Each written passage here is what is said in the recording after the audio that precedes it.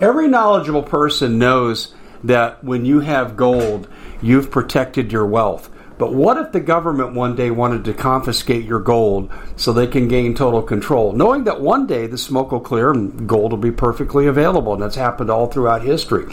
So what you need to do is, in the interim, hide your gold. You can do that by burying it. You can go down about 12 inches, and that's all you're going to need to do. And we have a product that we call buryyourgold.com, and what it does is it goes into a container. You lower it in the ground with a hole you've dug up to 12 inches. It's a 50-year warranty on the device. It only weighs 17 pounds to pull it out of the ground, and you can keep it for safekeeping. And I'll tell you, this is the way to hide your gold. Not in false walls, but underground, will be very, very difficult to detect. To find out more, go to buryyourgold.com. The product is fully guaranteed with a money-back guarantee. Bitcoin sinks below 40,000, and the world is celebrating because the most successful investors buy when everyone else is selling, and they sell when everyone else is buying. Because cryptocurrency is a risky investment, you as an investor need a fully secure digital money platform, and that's what we give you with My Digital Money, MDM for short. MDM uses unparalleled military-grade cold storage for your cryptos, which is also fully insured. Because this was created by Colin Plume, CEO of American-based Noble Gold, when you reach customer service, you'll be able to understand what they're telling you. English spoken here. MDM will help you open and maintain your crypto IRA, so go to their website, mydigitalmoney.com. Digital currency is a new and very speculative market. It is risky. No outcome can be predicted. Whether the investment is subject to complete loss and not suitable for all investors. MyDigitalMoney.com is really where you want to go to have a safe place to invest. You have enough to worry about. Let us help you set it up, and you'll be extremely happy with our service. Hey everybody, Dave Hodges here, host of The Common Sense Show. Glad you stayed with us through the break. We're now in the guest segment of our show, and you know we are the show that is freeing America one enslaved mind at a time. We're really glad to have you. We have an old friend of mine, an old coaching buddy, although we never coached together. We have been in similar places, both high school and college, and our guest has also been a professional coach overseas in football, and that's his main sport. I coached a little bit of football, just enough to be dangerous and stupid. As you know, I mostly coach basketball, and our guest, Fred Haeger, has been looking at, well, shall we say, strategies for maximizing kids' abilities, and some of the facts that he's found are not what you'd find on the beaten path, and that's why we decided to do a show on this. Some usual things you can do to enhance kids' performance, athletically, academically, you name it. It's stuff that you wouldn't necessarily come across in the mainstream. But before we get started, we got to pay some bills. You know, there are 3 companies here for this broadcast that keep the lights on. One is Noble Gold. And a lot of people are saying, I'm still being cautious, but a lot of people are saying that the coronavirus is going to come here and going to wreak havoc. And I do know that federal agencies are meeting. I do know federal agencies are planning. I do know that Acting Director Gaynor of FEMA gave martial law recommendations to Trump, and I was allowed to know a few of them, but not all of them. And some of them include being shut in quarantines. Are you ready? Well, you need food, water, guns, gold, ammo, medicine, and tools. We can help you with the food. 40% off. And we asked the manufacturer to expand the sale to a larger quantity. So we have both 2-week, the emergency kit, and the 4-week standard. And you can buy multiples as long as supplies last, because supplies are being strained. They're still meeting demands, but supplies are indeed being strained. But this is the kind of company they are. They kept the sale at 40%. There are companies I've seen that are raising their prices because they know times could be tough. That's not what MPS is doing. So how do you get yours? How do you get your 25-year shelf life, great restaurant quality? Go to preparewithdave.com. That's preparewithdave.com. Okay, we've got also, too, the water. We've got the gold. And you really need to have all, because when you come out of a crisis with the food, you really need to have gold. Why? Because gold's the only thing that's going to hold its value.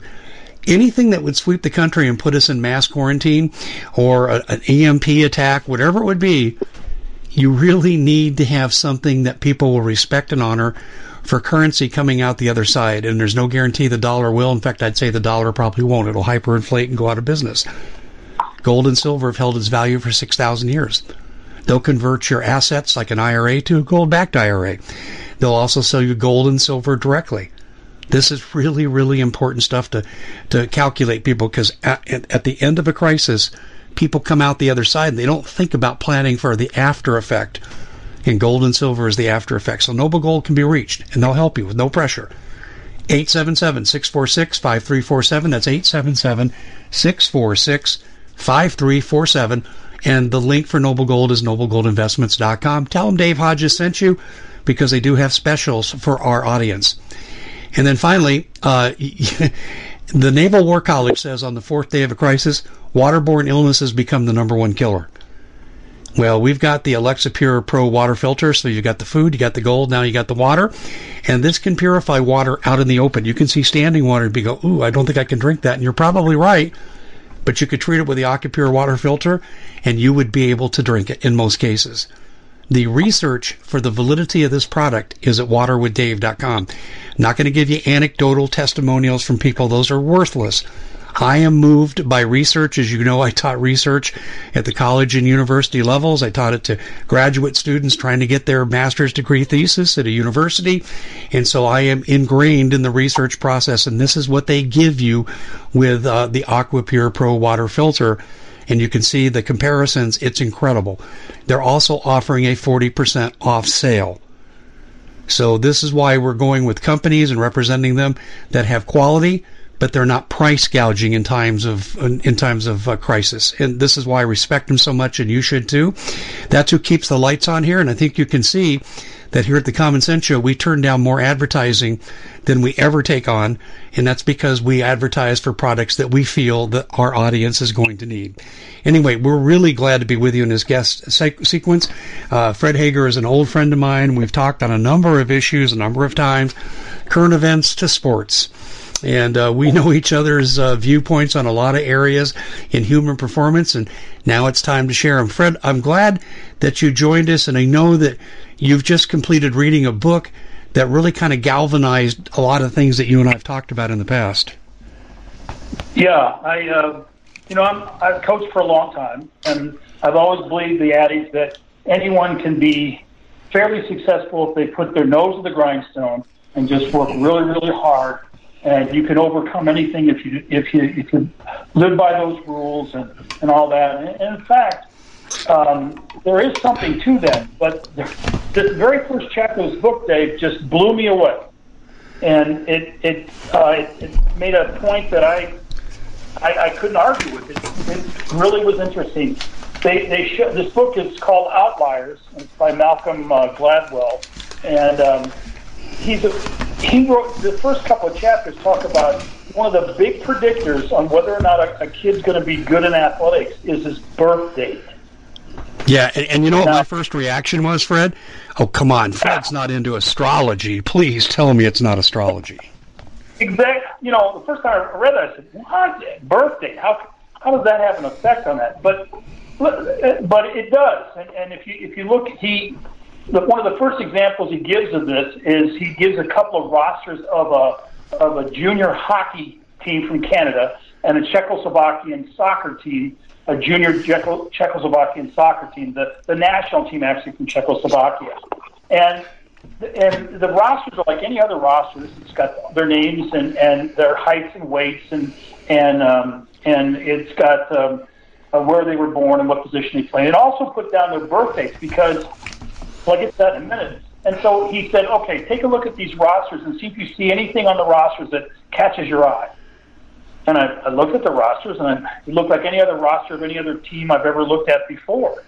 And he said, what you probably saw was nothing. Because he said himself he didn't see anything either until it was brought up to him. Look at their birth dates.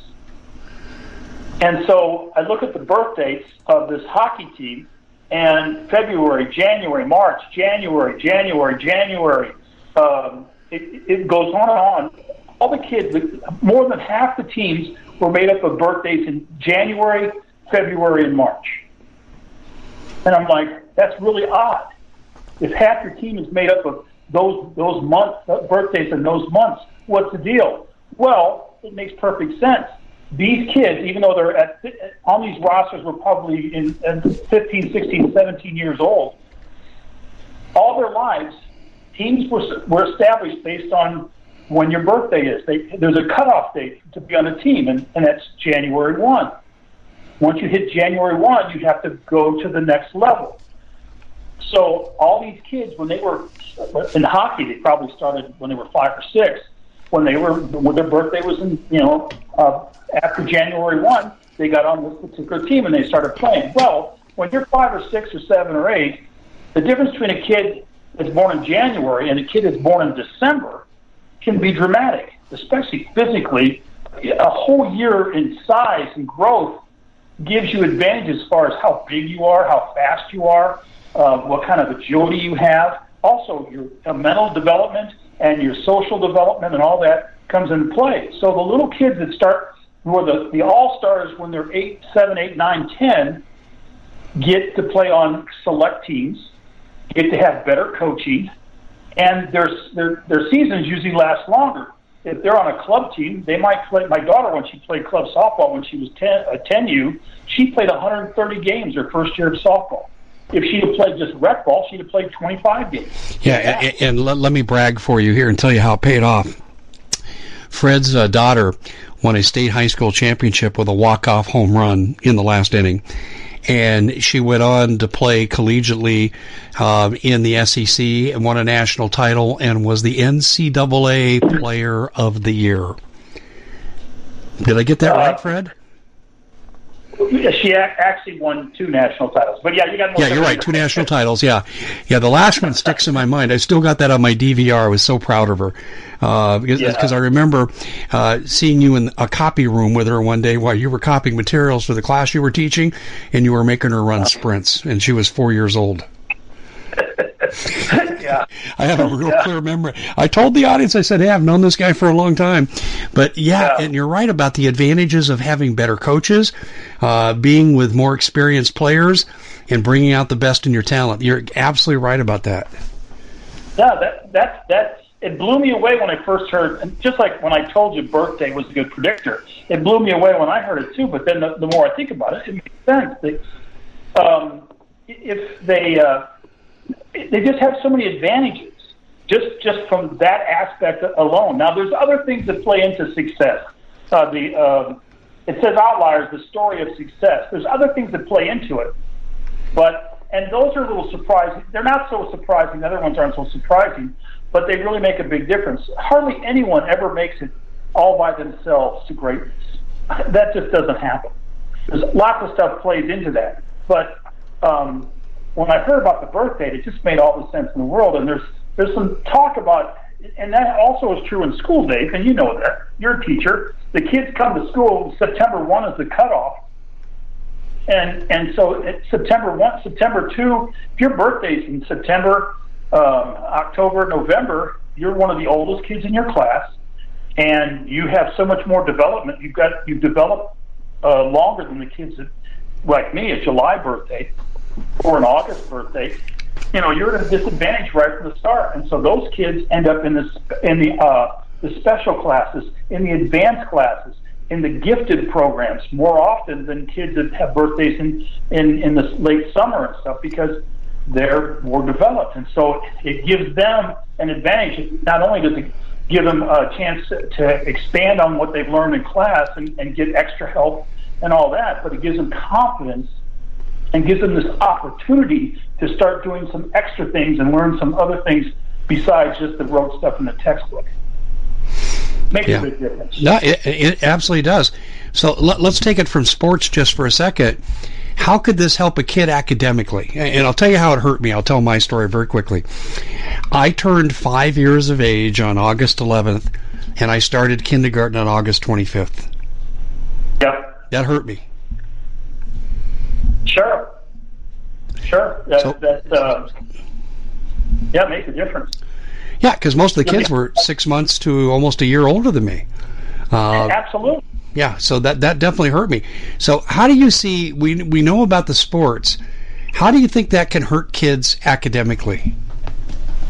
Well, development athletically and development intellectually are all based on nature and nurture, are all based on their genetics and also on their the environment that they grow up in.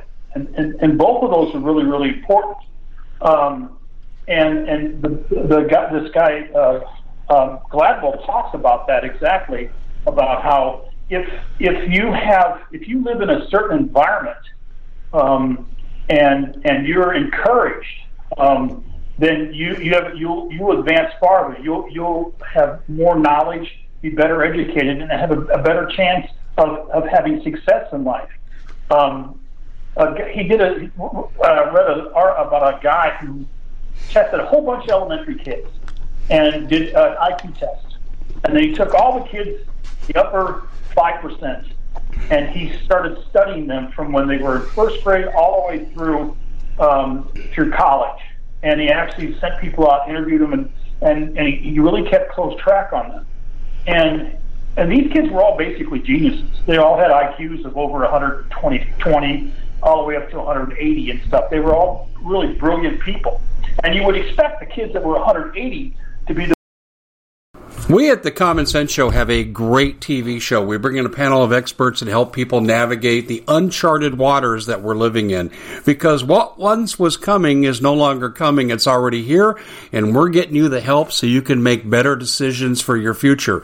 You can find us at thecommonsenseshow.tv, commercial-free, censorship-free, and we're getting 5-star ratings on the world's major platforms. Again, check us out today at thecommonsenseshow.tv.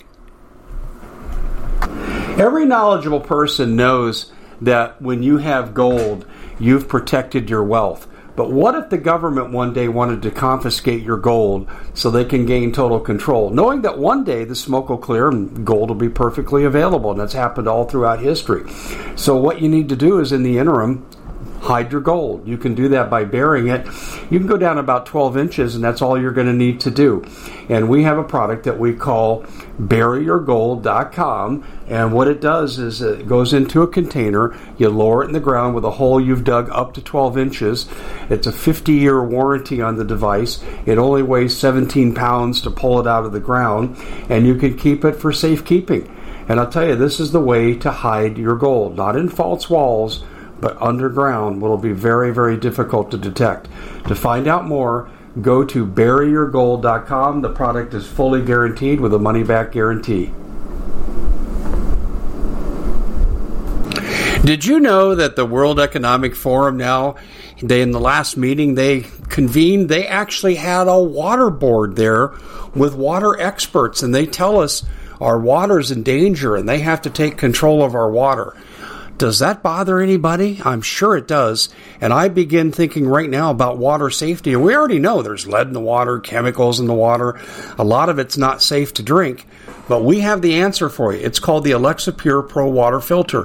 It's the best there is, and scientifically they leave nothing to doubt as they publish their research at waterwithdave.com, and it's my choice for water filtration. Gravity powered, it reduces 206 contaminants, it targets heavy metals, fluoride, chlorine, and viruses. It is the best there is in the business, and you can read all the research on this simply by going to waterwithdave.com. That's waterwithdave.com. Save $80 for a short time. The ones that were the most successful. And some of them were very, very successful. But other than just being the smartest, there were other things just as, if not even more important than just your intelligence. Your home life. The kids that were from wealthier homes, when they would go home, their parents would have them taking piano lessons and dance lessons and playing in sports teams and going to concerts and museums and things like that. Whereas the kids from lower income, even though they were brilliant, they never had those advantages. These kids weren't exposed to lots of adults. They weren't exposed to museums and music and athletics and the arts and all that stuff. So those kids that didn't have the same advantages from their home life didn't seem to attain the same amount of success as the kids who had lots of encouragement and lots of experience in their home life. So that played a really big role. You don't need to be the 180 IQ, the G. So you're looking to thank someone special for helping you get through the year. Noble Gold has the perfect gift. It's a 4-coin set of rare, solid 24-karat gold Augusta St. Gaudens Lady Liberties. These impressive coins are bullion-grade proofs authenticated by the U.S. Mint. They're changing the current American Eagle design. They're not making any more. Only 20 left. Buy 2 sets. It'll cost you less than $10,000, and you'll be gifted a free Apollo 11 coin. Discover more by calling Noble Gold at 877-646-5347. The ultra genius type, the Einstein type, to be successful, you just need to have enough intelligence. And that usually is somebody around the 120 to 130. Those people have enough intelligence. If they have the right environment, they can be as, if not more successful than the ultra geniuses. You know what this reminds me of, Fred? It reminds me of what I learned about the relationship between happiness and money. As you know, I'm a long-time psychology teacher, instructor, professor, and as a consequence, I learned from David Myers, this great researcher from the University of Michigan, who's written tons of textbooks in use by various professors. He did a study of the relationship of money and happiness, and he found that when people didn't get basic needs met and they were in poverty, it did correlate to misery. And he did find that people that had their basic needs met were much happier than those who did not. So money made a difference in happiness levels between the have-nots and the haves. Now, but the difference he found between the haves and the people who are super rich, he found that money was not a predictor of happiness between those two groups. So it's kind of like lack of money can make you miserable, but a lot of money doesn't necessarily make you happy. And we're kind of seeing this with intelligence, aren't we? Absolutely. It was really, really interesting. And then the next thing he talked about in the book was the rule of 10,000 hours. And so while somebody may have to be very intelligent or very gifted athletically, if they don't have the opportunity, so let's say they're really young for their age, and they might be very, very good athletes for their age, but compared to the older kids in their class or on their team, they're not quite there. So they don't get a chance to play on the select teams and get the good coaching and get extra games and more practice and stuff. They are on just rec teams and stuff. Well, they don't have as much time to practice. They don't get as much help, and so they never become great. Imagine if we had 2 sets of teams of the January 1 and the July 1 teams, and have a whole different league for both age groups, how they compete. But getting back to 10,000 hours, he used the example of Mozart. Mozart is widely considered to be the best composer of all time. Just incredibly gifted, could do everything. But in fact, if you go back and look at the research, he said Mozart was a late bloomer. Now that sounds crazy because he wrote his first symphony when he was like 6 or something like that, and he was writing music all the time. But the music he wrote when he was young really wasn't that good. He wrote music. He knew about music. His father was a musician and a composer and taught him all this. But he wrote music for about 10 years that really wasn't that good. It was only good, people only thought it was good because it was a little kid doing it. It was very precocious, and people thought it was really cool that this young kid was doing it, but the music itself wasn't that great. After he'd been writing music for 10, 15 years, and he put in 10,000 hours of writing, now his music just blossomed and became incredible. The music he wrote later on in life was so much better than the music he wrote when he was young because he put in the time. Bill Gates, another example. Bill Gates, when he was in junior high, he went to a public school, but it was a public school in a fairly wealthy neighborhood, very progressive, and there was a ladies' club that used to raise money for the school for different things. And one year they raised money, and they bought a bunch of computers and put it at the school. So Bill Gates and his buddies, he had some friends, they all started working on this computer and programming and doing all sorts of stuff and spent lots of time on the computer. There was a teacher at the school that noticed these kids were really into it. And Bill Gates lived within walking distance of the University of Washington. Okay, so this guy went to the professor at Washington and said, listen, I've got these kids, they're really into it. Could I bring them over and show them and you could take a look at them and see what they're doing? So he took the kids to the University of Washington, and he saw these kids were just, they were incredible. They had great skills, and they were doing really, really well for their age and stuff. And so he invited them to come and use. They could get time on computers, just like the regular college students. They could buy time. They could get time on those computers. So Bill Gates and his buddies would go there every day after school and spend time programming on these computers.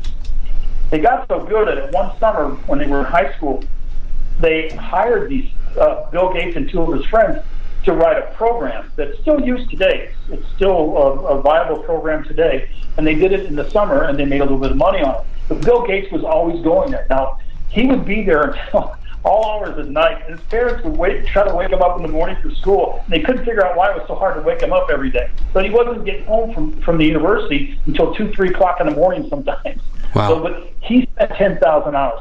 And the last one that I never thought of, and most people see rock musicians and they think, oh, it just comes kind of natural, and they're just doing this and that, and they're good. No, those guys and those gals put lots of time into it. But the Beatles had an incredible advantage when they first started together.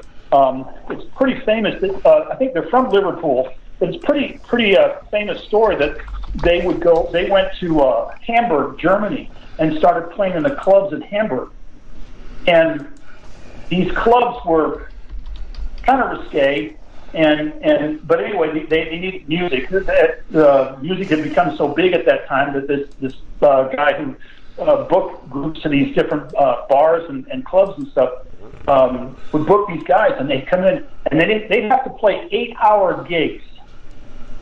They'd go in and they would play in the club for 8 hours. And they do this night after night after night, 7 nights a week. And they spent, one time they spent 6 months there, 8 hours a night, 7 nights a week for like 6 months. These guys got so good at stage presence and playing their instruments that they put that 10,000 hours in, and then they became the world famous band that they've been in. Yeah, well, what I wonder when I hear stories like this, Fred, is what happens to the other parts of someone's life. When they achieve greatness to the 10,000 hours, what suffers? Did you see anything about that? Yeah. He did talk about that. Other things in life get in the way.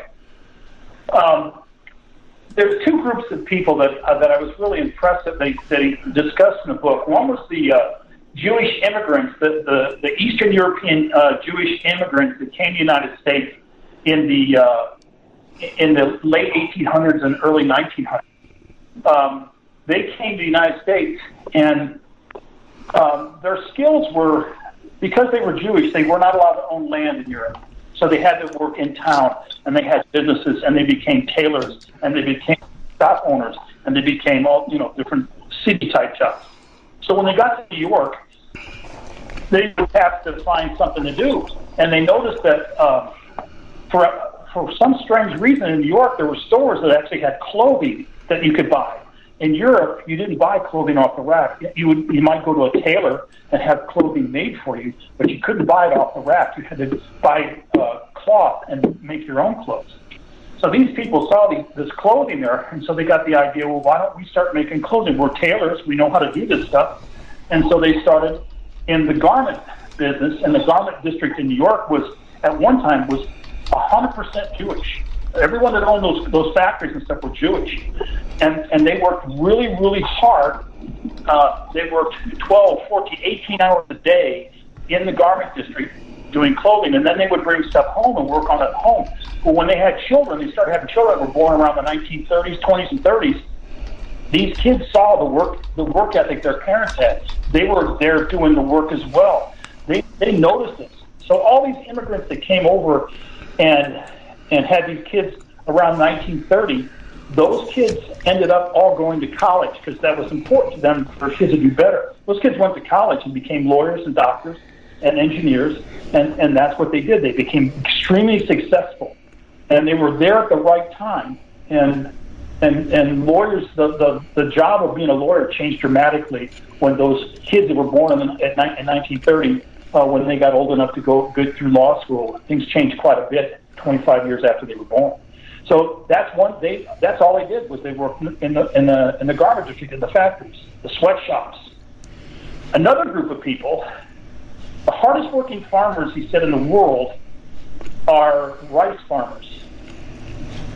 And so in Asia, China, Japan, North Korea, and Korea, Thailand, all these countries, rice is huge. And the rice farmers, they make the most money, but they also have to work the hardest.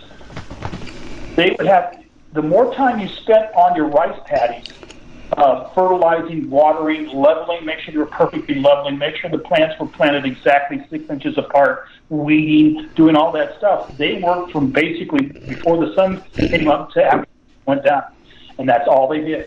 So their kids, when they immigrated to the United States, they had this incredible work ethic because they'd done all that.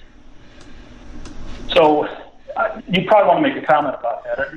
It's kind of interesting that those people had that kind of that's all they did. They had nothing else to do. I hear what you're saying. Here's what I wonder too, though, and I kind of alluded to it earlier when you started talking about these Jewish immigrants and their success levels based on their work ethic. But like I said, when you spend so much time in one area, other areas can suffer. And I don't think this has probably been researched. I'll tell you what would be fascinating research would be to go through and look at driven people.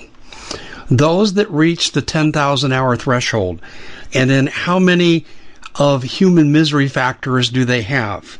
Like, does the stress affect their health? Do they have more health effects as a group? Do they have more divorce? Do they have more juvenile delinquency among their kids because they're not able to give the supervision due to their time on task? And I'm just throwing these ideas out there as research ideas. Fred, I look at the world a lot of times in terms of research. And what I'm wondering are there intervening variables that would help better describe these people? Who becomes like this? What are their personality traits? And how do these drives for success impact the rest of their lives compared to people who don't meet the 10,000 threshold? That'd make for an interesting study, wouldn't it? I think it would. You think about actors and musicians, and you hear about the alcoholism, the drug use, and the suicide rate, early death, and stuff like that with all these, different musicians. I'm telling you, if you played violin in a major symphony orchestra, you sat in a practice room for 6-8 hours a day for 10 years before you were good enough to play in that. So that's all you ever had time for. So, and rock musicians, they sit and play guitar all day long. That's all they do. So I think there might be some to that. It'd be very interesting to find that out. It's funny that you mentioned that. In one of the chapters in the book, it talks about this experimental public school in New York called the KIPP Academy, KIPP Academy. Have you ever heard of it? Yeah. Yes, I have. Okay. Then you're familiar that these kids, they're from the Bronx, and they have a lottery every year, and there's one kid out of 100 gets into the school. It's really difficult. You have to be really lucky. And there are no requirements other than you put your name in for the lottery, and then you get in. If your name gets pulled, you get in. And these kids, they went through a daily schedule. This one little girl, she was 12 years old. I'm going to try. Anyway, she woke up every day at 5:45 in the morning. The Common Sense Show is proud to be able to bring you some very special deals from MyPillow. For example, they've got half off MyPillow bed sheets, more than half off their slippers, their sandals, their mattresses, their topper covers, women's lingerie. They have extremely great products, as you all know.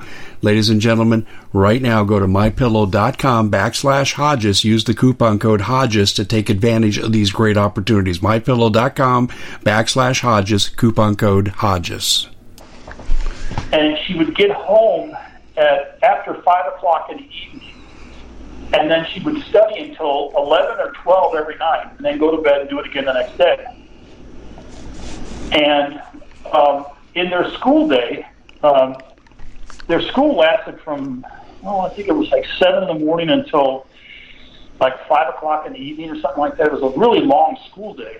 and they spend an hour and a half every day on math, an hour and a half every day on English, an hour and a half every day on science, an hour and a half, and then they had every kid in the school was in the orchestra, so at least they had some things going, and they had some other different things going on, but it's pretty intense. And these kids go to the school from first grade to fifth grade, and then like 90% of them get scholarships to elite private schools in New York City, and 80% of them end up going to college. And all that. It's amazing success rate, but it showed some school years for some for like Japan and for other countries. Japan their school year is 243 days. Ours is 180 in this country. And there's a group out of Massachusetts that, just like you just said, was real big on making sure you didn't overstress the kids. You gave them plenty of time for play and activities and time to reflect and all this kind of stuff, long summers and all that. These kids in China and Taiwan and Japan, they don't have school years like that. They don't have summer vacation. They go to school all the time. And you wonder, the success rate by some of these countries and these kids in these other countries is really incredible. I'd like to see the research, like you said, done, but apparently it's if you really want to be a success, you have to kind of make this kind of sacrifice. Yeah, like I said, but I'd like to know the cost before you encourage your kid to do this. Because sure. I look at, I'll give you an example, like gymnastics may be the best example. And so you get your kid in gymnastics and you have tutors and everything because they don't have time for regular school, or, the sure. Olympic ice skaters, that's another mode. And what I see from that is the kids, except for the kids they work out with, they don't have any peer experiences, and you wonder what's the effect on their social skills and so forth. And like I said, I think greatness is great. And we need great people in America, so we have the best tools, the best weapons, the best technology. But also, too, I look at an individual cost. I want to go back to one thing you said, though. And okay. This is such a multivariate issue. You mentioned about actors, actresses, musicians having higher substance abuse rates, and you're right, they do. Back in the days when I was doing mental health services, I worked with addicts, and so I've read everything I could get my hands on, and that is true. But also I found something else out. If you go into the dream world, and this has to do with brain chemistry, there are some people that remember their dreams readily and some people that don't. And what they find with the people that do, they call them thin boundary people, is kind of a catch-all term. And these thin boundary people tend to be your artists. They tend to be your musicians. They tend to have higher rates of substance abuse and depression and so forth. And they say a lot of it's tied to brain chemistry and the overproduction of some chemicals and the underproduction of other neurotransmitters. And I don't want to get too technical here. I know you know what I'm talking about. But what I'm saying is these issues here aren't just single cause and effect issues. They're multivariate issues. I think part of the thing is in order to do 10,000-hour thing, a person has to want to. There are people who are geniuses who don't really want to do that, and they don't do it, and they don't necessarily become super successful. They're just really, really smart people, and they never get their 10,000 hours in. I know with my daughter. She played club softball from when she was 9 years old all the way through high school. And one of our concerns, my wife and I, our concern was that this is pretty intense. It's year-round, and it's really, really intense. And we were always a little concerned by that. My daughter played multiple sports in high school, which I think made a big difference and gave her body a rest and a chance to do other things, which is real important. And my daughter also was involved in dance at school and stuff. And so she had lots of other interests. And but we were concerned by that, but I never had to wake her up on a Saturday morning to go to a softball tournament. I'd knock on her door, Dad, I'm already awake, and she was lying there in her uniform a lot of times with her backpack ready to go. She just wanted to go do it, and I think that's when she was watching television, she'd stand there with a bat and swing and do shadow swings watching TV, and she was always she was always doing something. She just loved doing it. And so not every kid wants to do that. And, there's a burnout rate, and that's where the Soviet Union and East Germany came up with the idea of cross training because they found that their athletes, by the time they were basically seniors in high school, first year at college, they'd kind of burned out on their sports an awful lot. And so they found out that it's important for them to do other things as well as just their sport. So they would go out and play soccer a day or two, or do a couple of weeks of tennis or something different to give them a little to freshen them up a little bit. And so I understand what you're saying. Kids have got to want to do this, and they have to make a commitment to doing it. And we lost a great drummer, the drummer from Rush, Neil Peart, passed away. It was last week or the week before that. And that's what he was a drummer, man. That's what he did. And he lived that. Those guys in those rock bands, that's what they do. And they love doing it. So you might not be able to get them to do something different, Yeah, that's true. But I think if you ingrain it at an earlier age, for me, I look back on my athletic career and I had some moderate success. And my dad made me do everything. He started me out with baseball as a little kid, the wiffle ball, when I was 4 and 5 years of age, and also got into martial arts. And I did martial arts for 13 years, and it provided me a good discipline foundation. But he had me play football, and I played football through high school, had me play baseball, and I couldn't hit a curveball to save my butt, but I still played baseball through high school. But I'll tell you what I did, and my passion was basketball. I'd come home from football, and I'd be tired. I'd do my homework. I'd lay down for a half hour, and this nearby military base, the gym was open till midnight. I went and played and closed the gym down. And I did that almost every night. And so you have your passion, but see, I like the Soviet Union's idea of cross-training because I got to cross-train. I didn't get the opportunity to burn out, and I think my dad understood that. Yeah. My brother was a very, very fine basketball player, and he would go. Our neighbors had a basketball hoop on their driveway, and he'd go over there. He'd be shooting there for hours and hours every day. This is the famous story about Charles Barkley going down the street to the park. The lights were on until 10 or 11 o'clock at night, and he'd be down there just shooting baskets, playing basketball by himself. There's nobody there. Oh yeah. I know, before my dad put a light up on our home basketball court, I used to open the garage in the middle of winter in Denver, and I'd be bundled to the hilt, and I'd be out there shooting baskets as a 9, 10-year-old kid with the lights in the garage lighting up the basket. And so, yeah, there is something that overcomes a person, a passion that takes over, that drives one to be the best that they can be. But I also have learned as I've gone through life, everything in moderation. Very much what the Bible teaches, everything in moderation. Okay, so we've got birth date, opportunity, 10,000 hours. Were there any other factors that you came across? Let's see. Yes. It also comes down to opportunity. You may have a passion to play basketball, but if you don't have a basketball or a goal to shoot at, you're never going to be a great basketball player. You've got to have an opportunity. And this whole book is about providing kids and people to have a chance, to have an opportunity to do something that they really want to do and they could be really good at.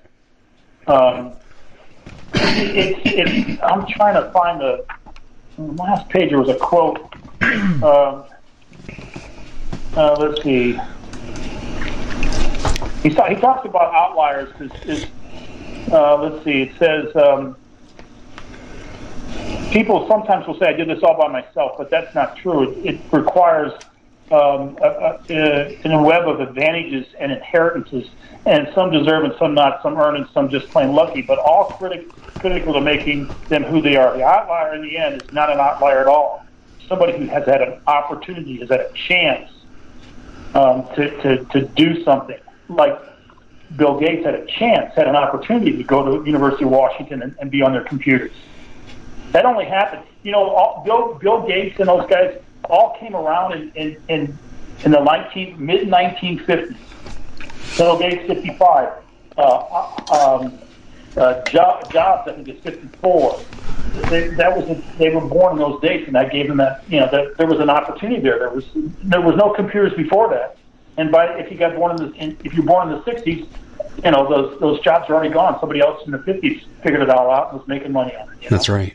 I think it all comes down to just if you have a chance to do something, if you're encouraged and you have a coach or a teacher or a mentor or a music director or a play director, somebody who gives you an opportunity to do your thing and encourages you and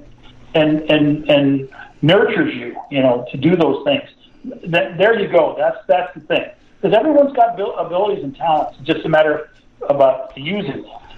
And getting an opportunity. Yeah, this is so insightful, Fred, and it makes people, and I'm sure the audience is having experiences like me. Let me just share you two. I'll share you two experiences that tie into what you're talking about. My parents were determined I was going to be a good student, and I was a good student in grade school. And then all of a sudden, I get hit with this busing order for desegregation. And because you're white, we need to send you to a primarily black school. And black kids come to white schools, and all the other races intermingle to try to achieve racial balance. I don't know if you remember those programs or not. Yeah, but I was caught up at that in Denver, and I got to go to the infamous Grant Junior High, who I actually loved. But I had an experience there, two experiences in 7th grade. And see, I should not have been at the school because I didn't live in the neighborhood. I was bused about 12, 13 miles. And I had this 7th grade teacher named Mrs. Tubman. And she decided, with the permission of the principal, to engage us in speed reading and other reading techniques. And we spent the whole year doing this. And it was my first experience at it. And I went from being, and I want to be modest here, a good student to a really good student, because I was reading in 7th grade about 1,600 words a minute with over 80% comprehension. And that was because of this teacher. And then again in high school, they brought in the program when I was a senior, and I took it again, and I went to over 2,000 words a minute. And I'm not nearly there today because you really got to work on these skills. It's kind of like a sports skill. You got to do it all the time to stay at the top level. But that experience in 7th grade changed me as a student. And believe me, I'm not bragging. I'm just using myself as a testimonial. I graduated 5th in a high school class, 800. I graduated high honors undergraduate. I was number 1 in my graduate class. And I look at that and I say, that was my turning point. That was my opportunity. And in basketball, I had the same thing. My parents decided they didn't want me bused all the way through high school, so we moved to the suburbs that were outside that federal desegregation ruling, and I went to a high school in the suburbs. And there I encountered Jim Brandenburg, who ended up going on and coaching in college and coached 3 NCAA teams to the NCAA tourney, a rare feat. Well, I had him in 9th and 10th grade. And Jim didn't just teach me to play basketball, and I became an okay basketball player. Jim taught me how to coach. And it's kind of funny. I met with my old friend Larry Risk, who was voted the all-time best player at Metropolitan State College. He came out of my high school, and he was 3 years ahead of me. And Larry and I got together last summer when I was visiting him in Denver, and he said the exact same words I just said. He said, Jim taught me not only how to coach, because he had a brief stint coaching and did well. He said he really taught me everything. He turned my life around in terms of my performance. And you get these people now and then that come along, Fred, whether it's academic or athletic, that turn you on your ear and point you in the right direction. So the opportunity, you said it too, with Bill Gates. What if he had not been next to that computer lab? We wouldn't have Microsoft in the form that we have it today. Yeah, exactly. I just found a quote that I was kind of looking for in the book that I think it was at the very end of the book and explains exactly what the whole outcome of this thing is. Everything we have learned at Outliers says that success follows a predictable course. It is not the brightest to succeed. If it were, core success is simply the sum of the decisions and efforts we make on our own behalf. It is rather a gift. Outliers are those who have been given opportunities, who have had the strength and presence of mind to seize them. There's a key factor right there. Seize your opportunities. For hockey and soccer players born in January, it's a better shot at making the All-Star team. For the Beatles, it was Hamburg. For Bill Gates, the lucky break of being born at the right time and getting the gift of a computer terminal in junior high. So they were born at the right time with the right parents and the right ethnicity, which allowed them to practice takeover law. Talking about the Jewish kids from the parents working in the garment district. And anyway, it all comes down to having a mentor or getting some sort of break that spurs your passion and that you seize that opportunity. And that's what it's all about. It's interesting you use the word mentor. My dissertation was on resilience and what were the factors that comprised resilience. And in every study that you have, everything that led up to the research I did, said that having a mentor who could guide you and help you accept your mistakes and not let them crush you, but teach you to use those mistakes as a springboard to better performance and knowledge was absolutely critical. And I see that all the time. I just saw this in the world of sports. We have a really good player here. He's ignored. He's off the radar because the team's been so bad, but Bitcoin sinks below 40,000, and the world is celebrating because the most successful investors buy when everyone else is selling, and they sell when everyone else is buying. Because cryptocurrency is a risky investment, you as an investor need a fully secure digital money platform, and that's what we give you with My Digital Money, MDM for short. MDM uses unparalleled military-grade cold storage for your cryptos, which is also fully insured. Because this was created by Colin Plume, CEO of American-based Noble Gold, when you reach customer service, you'll be able to understand what they're telling you. English spoken here. MDM will help you open and maintain your crypto IRA, so go to their website, mydigitalmoney.com. Digital currency is a new and very speculative market. It is risky. No outcome can be predicted. With any investment is subject to complete loss and not suitable for all investors. MyDigitalMoney.com is really where you want to go to have a safe place to invest. You have enough to worry about. Let us help you set it up, and you'll be extremely happy with our service. The great player of the Phoenix Suns, his name's Devin Booker, and he's as good as any guard playing the game today, and I mean any guard. And okay, do I have the credentials to say that? Well, I was an NBA scout for 2 years for Quantified, so yeah, I'd say I do. He is as good as anybody out there. He got snubbed on the All-Star team because his team hasn't been 500 in 10 years. And Devin, I think, is in his 6th year, and he's leading the league in so many different categories. It's unbelievable. But his mentor was Kobe Bryant. And he was at camps, and Kobe was his idol. And I watched after the Kobe Bryant tragedy and the Suns played their first game, and they showed Devin Booker just in absolute tears, just crushed and devastated. And I thought, oh my gosh, there's the mentor part of resilience. Because how does Devin Booker go out every night on crappy teams and play as well as he does? Because he has resilience. And where did he get that work ethic? From his idol, Kobe Bryant, who was notorious for great work ethic.